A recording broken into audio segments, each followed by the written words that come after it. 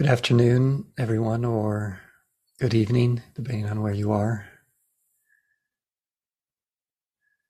Yesterday at this time, you might have remembered, Tori introduced us to this teaching of what's called the three characteristics, or sometimes the Buddha refers to them as these three perceptions. It's a three ways of perceiving that can free the heart. And she shared with us these reflections on one of them, dukkha, which could be translated as suffering or stress or dissatisfaction. And I still have some of those images and stories she shared with us. Do you remember those? The mosquito. That was so striking to me. And the raindrops. And the warbler.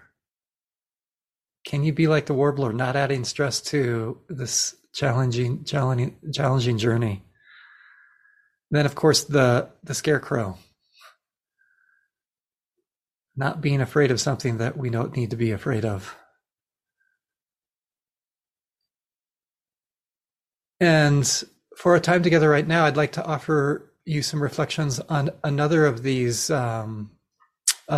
three, which is going to be impermanence, or the Pali word is anicca.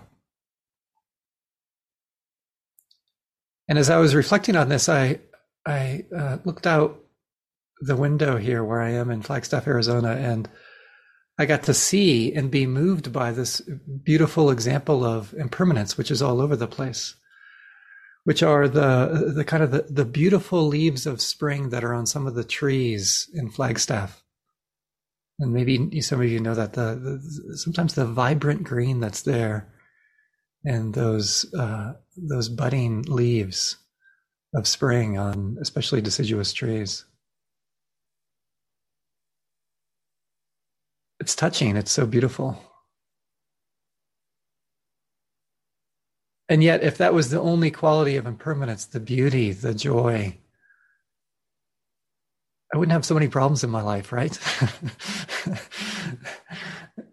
There's another aspect to impermanence, and I think this is why it's such a central teaching for the Buddha that we find, is because it's the human predicament too, isn't it? The great Polish poet, many people feel is one of the greater Polish poets of the 20th century, Czesław Miłosz, has this great description of this that I feel like captures some of our human situation. He says, the partition separating life from death is so tenuous. The unbelievable fragility of our organism suggests a vision on a screen. A kind of mist condenses itself into a human shape, lasts a moment, and then scatters.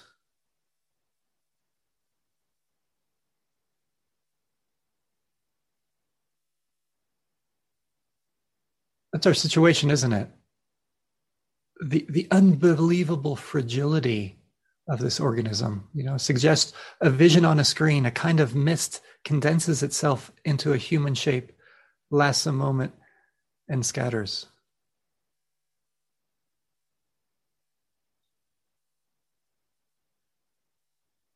This fragility of our own lives, this is a quality of impermanence, the fragility of the lives of others. And it points to such a big challenge around being a human being that probably all of us have experienced some flavor of in our lives, which is this experience of loss. It impacts the heart.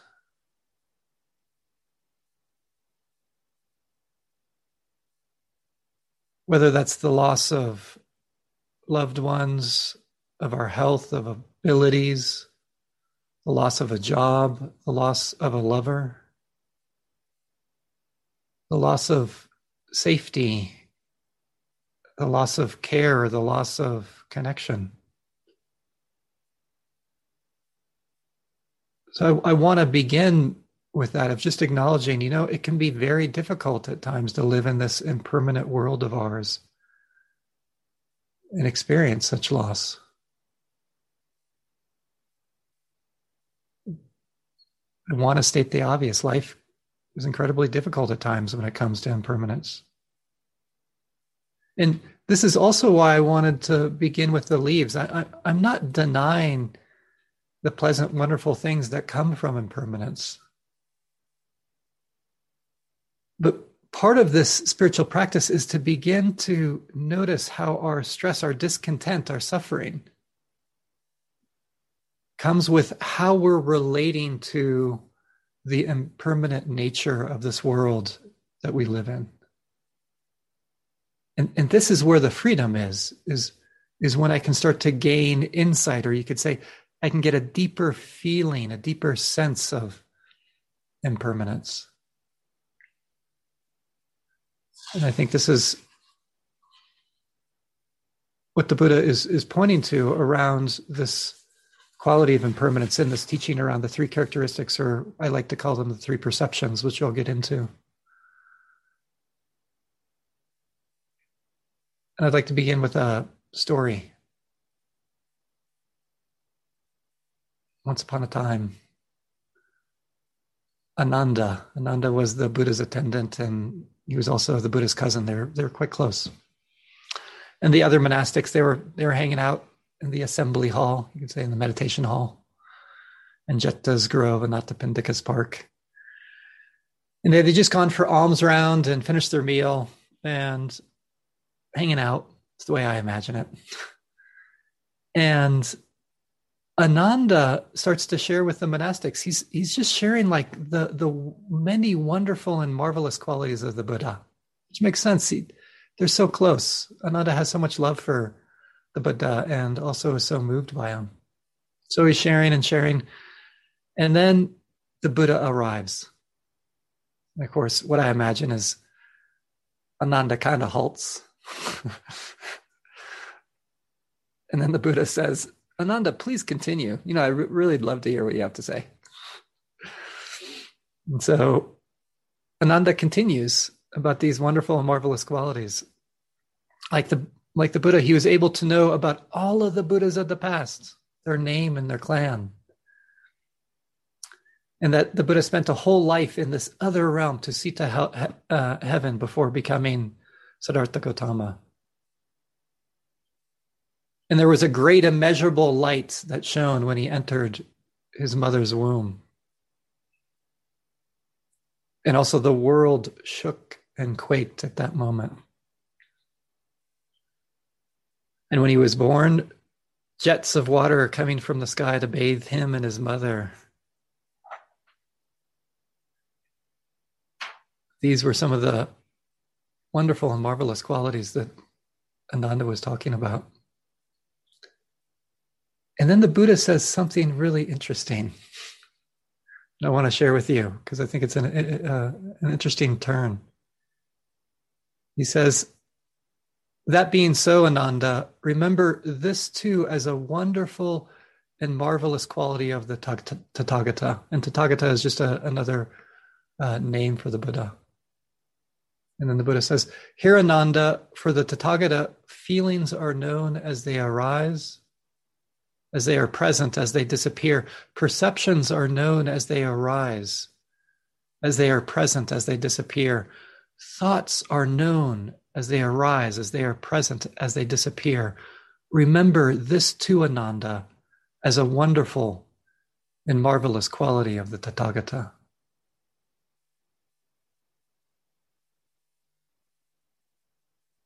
Isn't that an interesting response from the Buddha? I feel like the Buddha is kind of gently pointing out, in this instance to Ananda, what is truly marvelous and wonderful. Not all those kind of supernatural things. It's this ability to see clearly with mindfulness, with acceptance, how experience is continually arising and passing away. And what makes it wonderful and marvelous is to bring mindfulness, to bring presence in a way that we're beholding, we're feeling arising and passing away in a way that brings healing, that brings liberation to our lives. And this is the trick, is learning this art of really allowing into your heart's impermanence in a way that's freeing. Maybe you're like me. I got it down, like allowing impermanence into my heart in a way that's overwhelming and causes suffering. I got it down. This is something different. And really, the practice of this is so simple. There's going to be some nuance I want to share with you, especially tomorrow morning.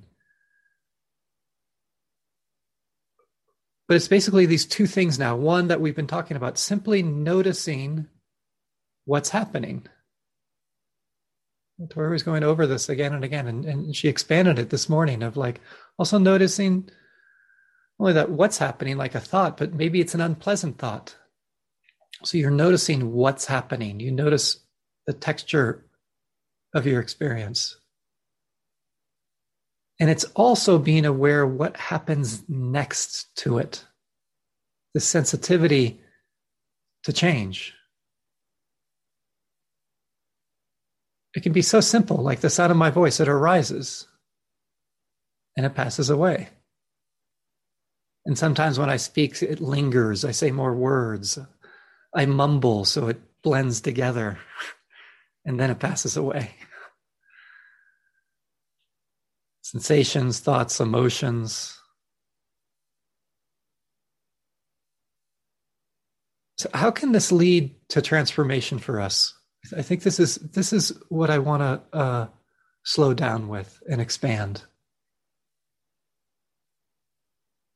Because I want to point out that all of you know, probably, experience is impermanent. Like, that is not a profound and revolutionary idea. I want to point that out.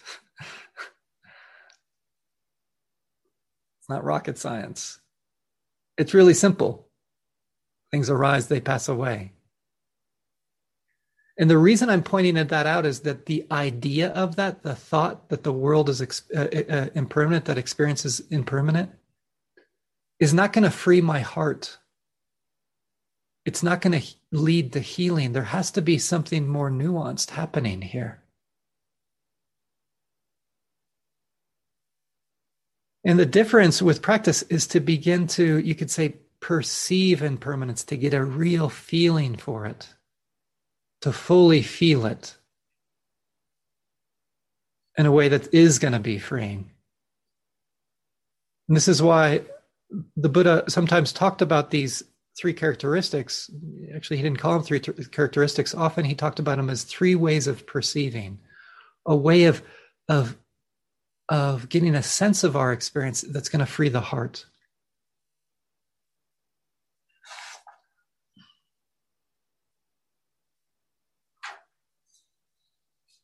It's kind of like our hearts, our minds have this faculty. They have this ability to perceive impermanence in all of our senses, and seeing, hearing, tasting, touching, smelling, thinking. And when I refine this faculty, something can transform in my life. You know, it's like thinking of an example of this. You could say in a past life, I use this term that this happened in a past life for me because it feels like it was so long ago.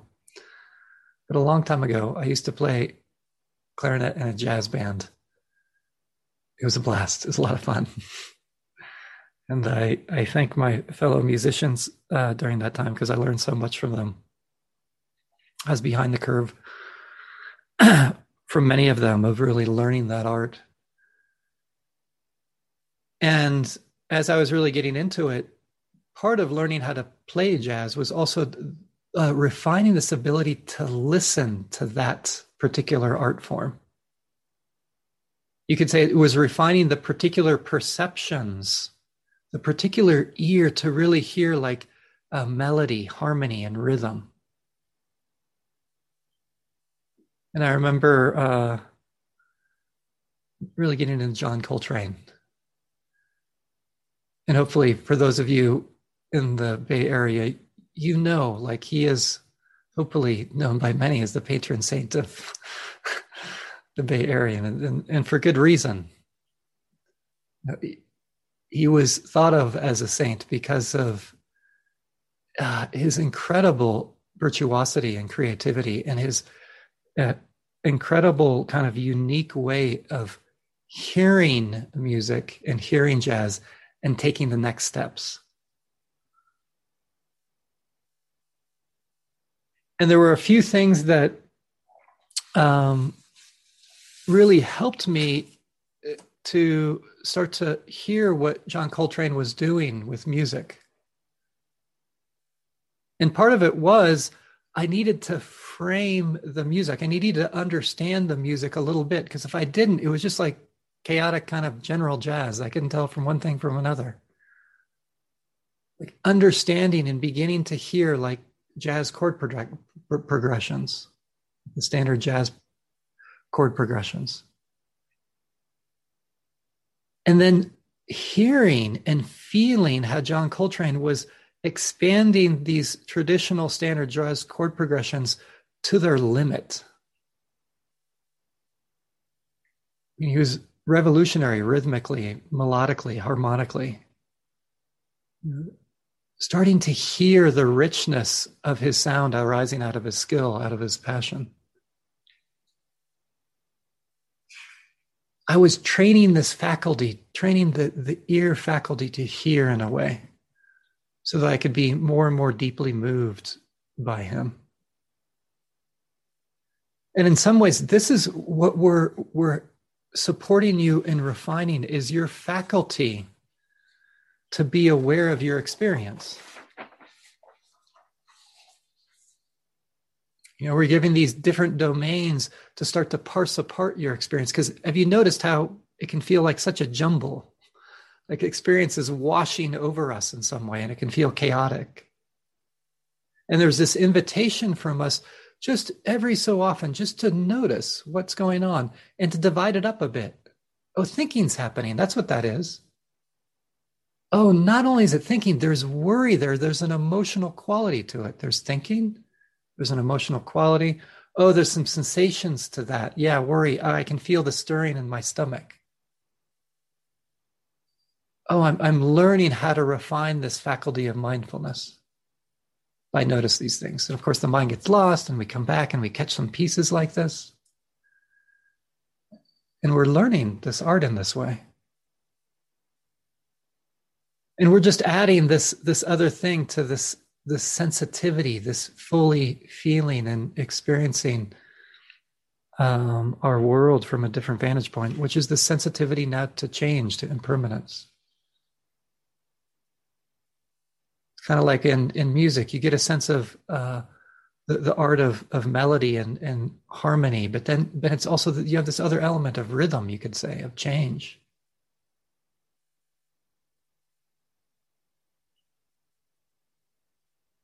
And I want to say, in some ways, it's easier, I think, than learning the art of listening to jazz. Like, especially around impermanence, I want to be clear about how simple this invitation is that I'm giving you.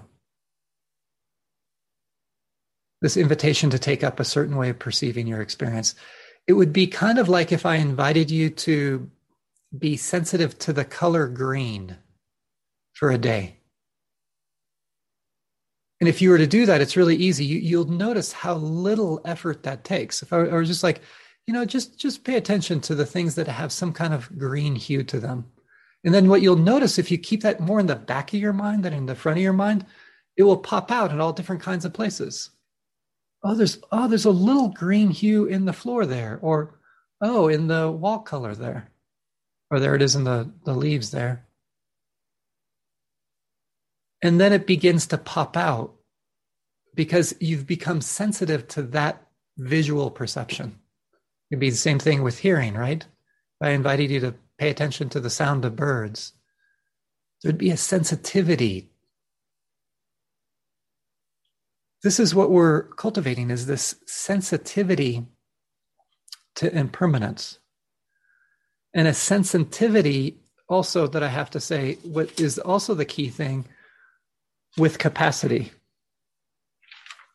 To be touched by impermanence, but in a way that I'm not overwhelmed by it.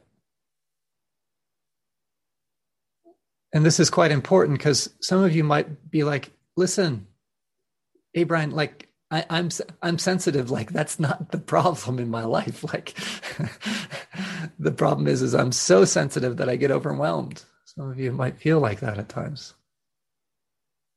So there's this other element that we've been talking about, which is, you could say, softening the heart, or this quality of equanimity or acceptance.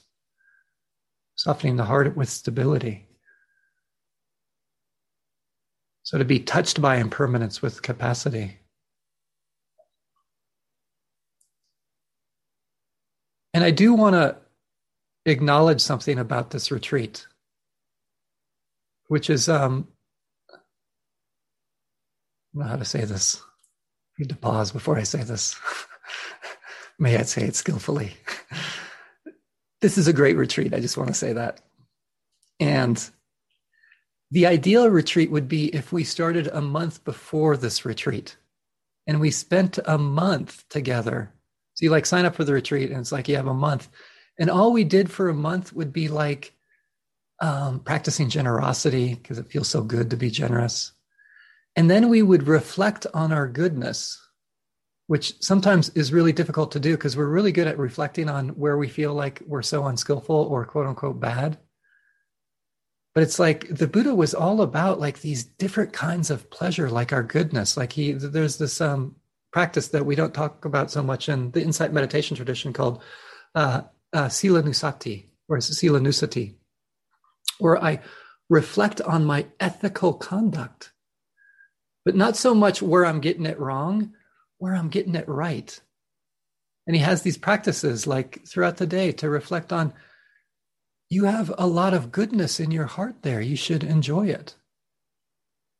And he gives these specific reflections like, I'm a person of generosity. Look at, I did a generous act. I helped clean up the city by picking up a piece of trash, even small things like that.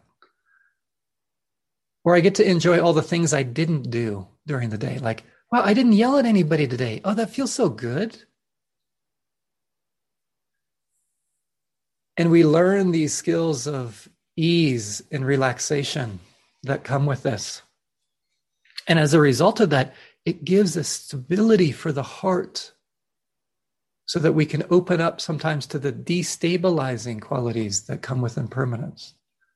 I also just want to acknowledge these other practices that are so important for the unfolding of this path. One is appreciating your goodness, which there's a lot of just on the screen. I want to really acknowledge. Even if you deny it, I know it. You can't hide it from me. Sorry. And then with that container, it's being sensitive to change and impermanence. On a gross level, the change of seasons, the change of temperature through the day. Babies are born, our friends pass away, our health changes. Throughout the day, your energy levels. Have you noticed sometimes you're sleepy, groggy, restless? Sometimes mindfulness is present. Sometimes it disappears. Mindfulness, too, is impermanent. That sight, that sound, that sensation. And part of this sensitivity is also noticing how my heart and mind relate to these changes. This is the real thing that I want to get down to. And to notice the full range. Sometimes changes are sweet, so sweet and delightful, like the green leaves on the trees I was sharing with you. When the pain in my body goes away from sitting a long time, that feels so good. It's relieving. Change can feel good. And my heart delights in it at times. And then others, as I mentioned too, change can be so devastating and heart-wrenching. And even in just one day, you might notice this, all these different heart responses to change. You might notice some changes you like and love, and some changes you hate and don't like. Can you become curious about the emotional responses to impermanence? Like for me, spiritual practice is not becoming an unemotional machine. It's about opening up to these emotional responses to the world that I live in a way that I'm not as in contention with, that I'm not fighting as much. This leads me to the second point, because I think it will help clarify what it means to fully perceive impermanence, to get a feeling for it, to give some examples of when my heart is not fully perceiving in this wise way impermanence, and to see some of the elements that are present when I'm not fully taking it in. One example that I come back to again and again is the first car I had after leaving the Zen monastery, after being a Zen monk in a Zen monastery. It was a used Daihatsu car. I don't know if anybody knows these Daihatsu cars. It had 3 cylinders. And I bought it for $350. Thank you, Melissa, if you're out there. I so appreciate you selling me your car for $350. It was it was really, I am grateful to her. Being a Zen monk was not the best decision for kind of my financial future. So I was really grateful for her selling me her car for that. And you can imagine, I bought it for $350, and it had already been in a number of accidents. And what would happen is, as I had the car, things kept on breaking down. First, it was the passenger window. It had electrical windows. And each time something would break down, like I think first it's the window, then the radio, then I had a hard time with the AC. And each time there was this feeling of like assault, like I couldn't believe it. What's up with the car breaking down? Like this isn't supposed to happen. And it was a shock to my system, right? And hopefully you would think, Brian, how could you not think your car that you bought for $350 wasn't going to break down? But there it was, like I wasn't in tune. I wasn't fully feeling impermanence. And it's because there was a few qualities there. One was, it was my car. Right? That's what made it so difficult for me to fully take in that this car, it was impermanent. Right? If it was your car, I would have compassion for you. I'd probably give you a talk on impermanence and how you're caught up in grasping and clinging, and I need to practice and let go. You know, I feel for you, but you know, those things happen. You have to notice that. But when it's my car, oh, Matthew might get into this a little bit of like this identification, this claiming. It blinds me to impermanence in a particular way. And this is what it comes down to is I suffer because I want impermanence on my terms. I fight with it. With the car, I want it to last longer. I want impermanence on my terms. The physical pain or the challenging emotion, I want impermanence on my terms. I want it to go right now, not later. now.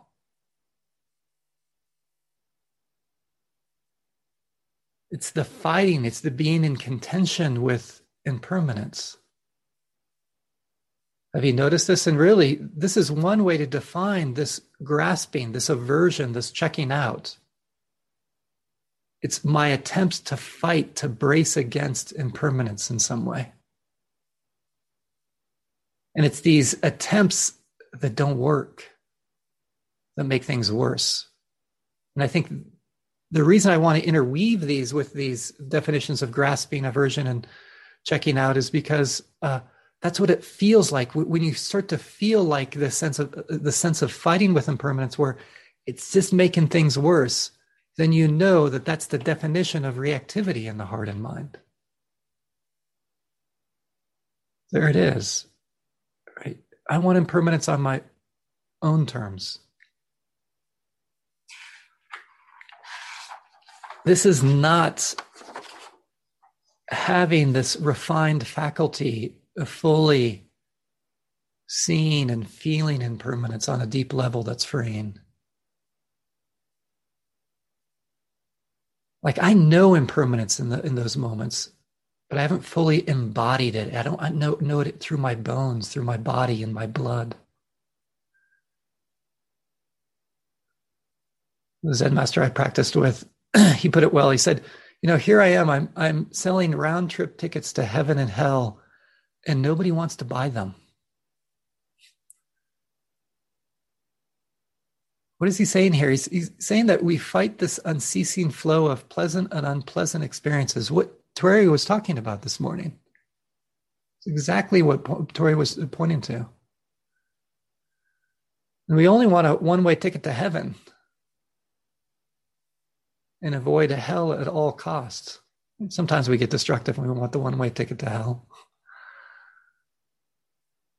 But the thing is, and Matthew was talking about these peaks and valleys. This is the human predicament. This is what it is.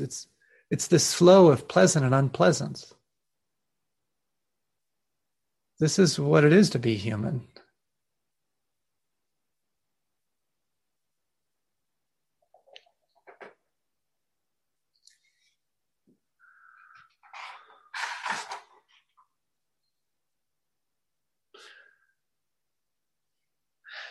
And instead of having these unskillful reactive attempts to make impermanence go my way, to have it on my own terms, it's learning to skillfully respond to fully feel impermanence.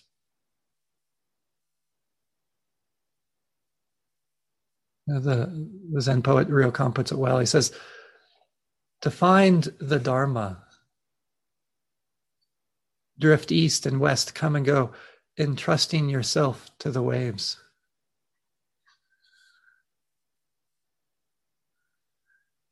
Can you entrust yourself to the waves? Going back to that powerful image and story and poem that Tori shared with us, mosquito riding the waves of the raindrops. Instead of fighting it, learning to be responsive.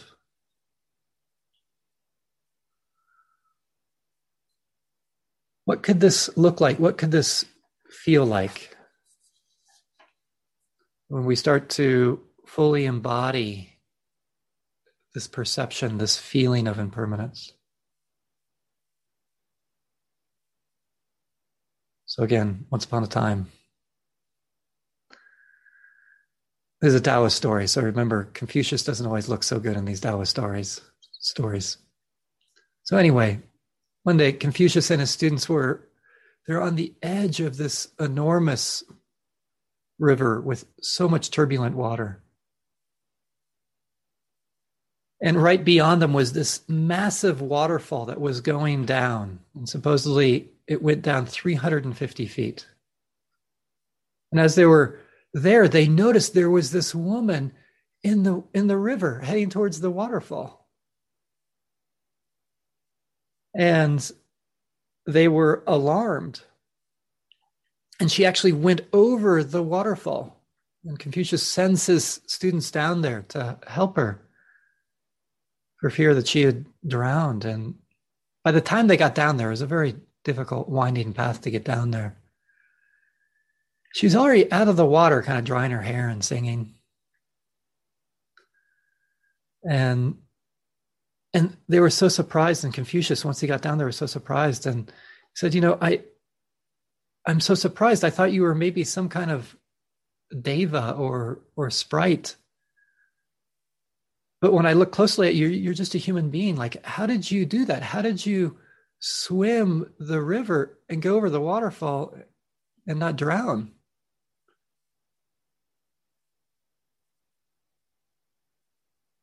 And she said, well, I have no particular way of swimming. I began to learn this art at the very, very earliest of time. And it became my nature to practice it.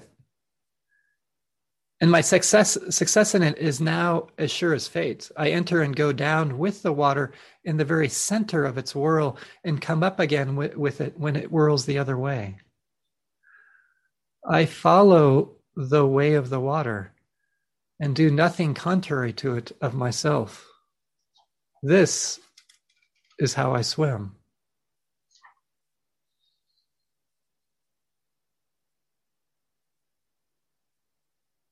Maybe this is the way forward. This is the vision of what we can go towards for our freedom. Learning the way of the water. Yeah, responding, yet not drowning, not fighting.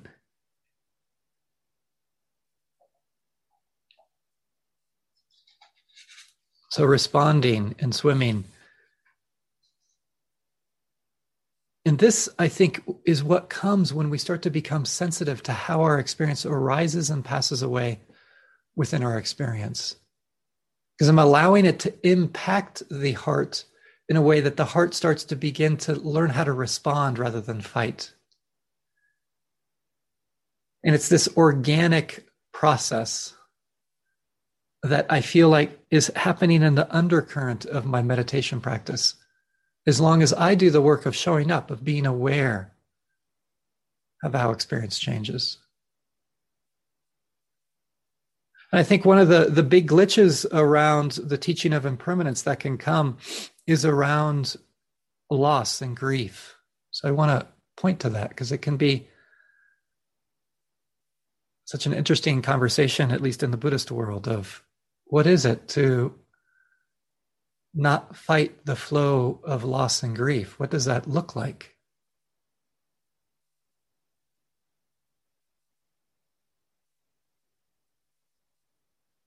And for me, I want to point out my sense of awakening is that it's not that I stop being a human being that has emotions when this heart is free. It's just that I ride those waves quite differently. For example, there's an interesting story of the Buddha in these early discourses in the suttas. And there's a discourse where the Buddha has just received the news that two of his closest monastics, the Venerable Sariputta and the Venerable Mahamoggallana, had died relatively close in time together.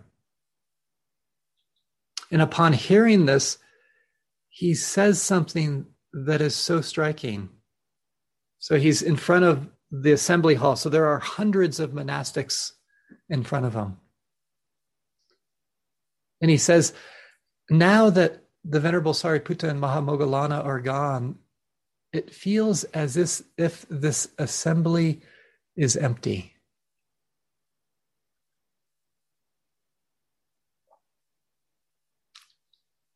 That's an emotional statement, don't you think? And for those of you who have had the experience of deep loss, it can feel like that. Have you ever had that feeling where you're walking around, for example, the home, and the feeling, right?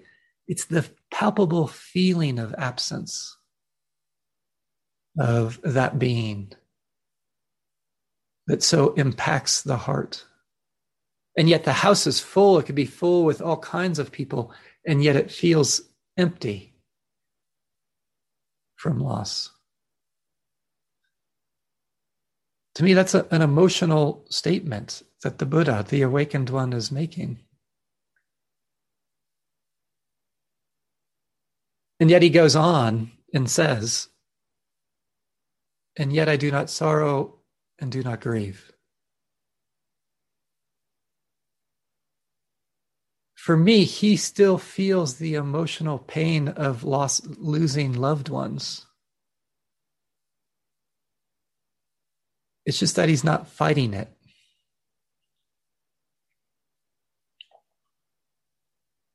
And he's maybe touched a deeper place to be with that pain.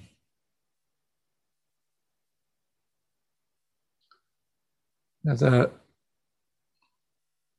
one writer, I feel like, put some words to this. Actually, philosopher Katara Nishida. Some of you might know Nishida. He was the founder of the Kyoto School in Japan in the world of philosophy, and he experienced a lot of loss in his life. The death of his first wife and 4 of his 8 children. And I want to point out, some of you probably know this, there's something quite poignant about losing a child, because it feels so wrong to die, to have a child die before you die. It feels like it's out of line of what naturally happens.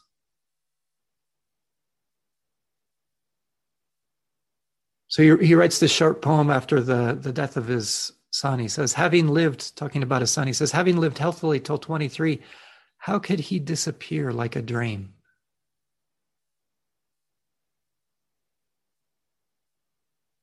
The shock of that. And then 3 years later, I feel, because of his practice, he writes another short poem that says, the bottom of my soul has such depth, neither joy nor the waves of sorrow can reach it.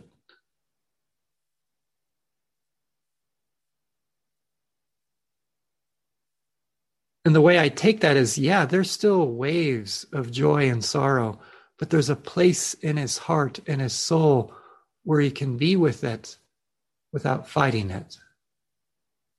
He can follow the way of the water and not drown.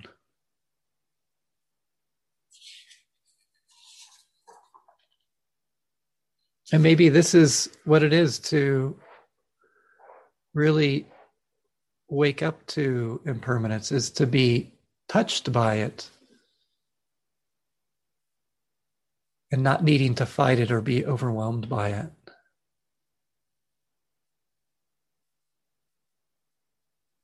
Because it does give poignancy to living, don't you think?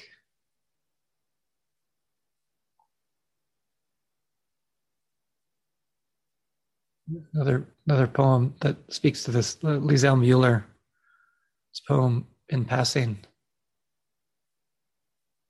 She says, how swiftly the strained honey of afternoon light flows into darkness, and the closed bud shrugs off its special mystery in order to break into blossom.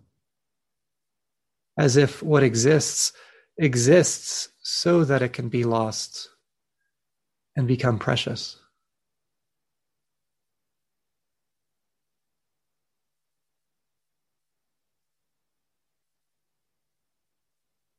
As if what exists so that it can be lost and become precious.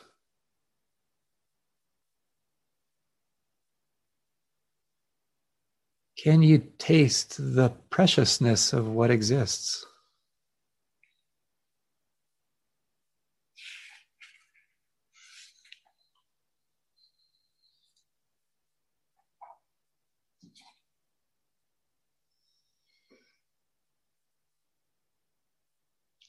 So from now until tomorrow morning, I invite you to start to be sensitive to things changing, but just on a very simple level. And tomorrow morning, I'm going to give more details about really expanding the dimensionality of being sensitive to impermanence.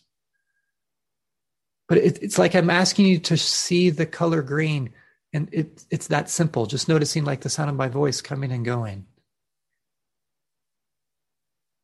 How you might feel energetic now, and an hour later you feel tired. You feel irritable, and then it disappears. You feel hungry, and then you eat, and the hunger disappears. The food touches your tongue, and you taste it. And there's the burst of sweetness or bitterness, and then it vanishes. Especially thoughts. Oh, I was so lost in those thoughts. Oh, and then they disappear. I felt so mindful 2 minutes ago, and then isn't it amazing? Like mindfulness, like whoop, disappears.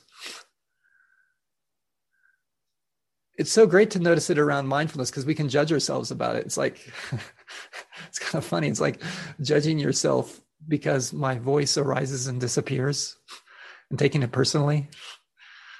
Mindfulness does the same thing. She visits you and then she disappears. And really practices, you're just trying to create an environment so she feels more comfortable hanging out with you. But she really isn't permanent. You can take it personally. It's kind of a drag when you do that. That's fighting impermanence. Or you can work with her.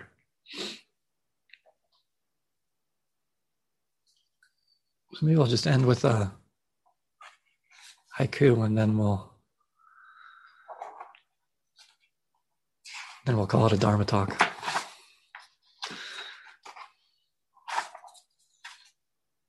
Kind of a vision of where we're going. Haiku from Isa. On a branch, floating downriver, a cricket singing. On a branch floating downriver, a cricket singing.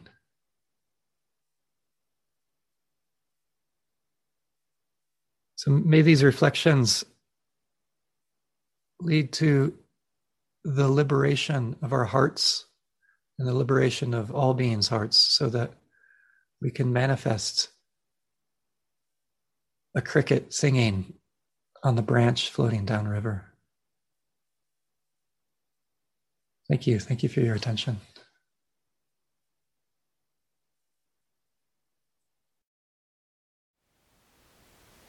Thank you for listening.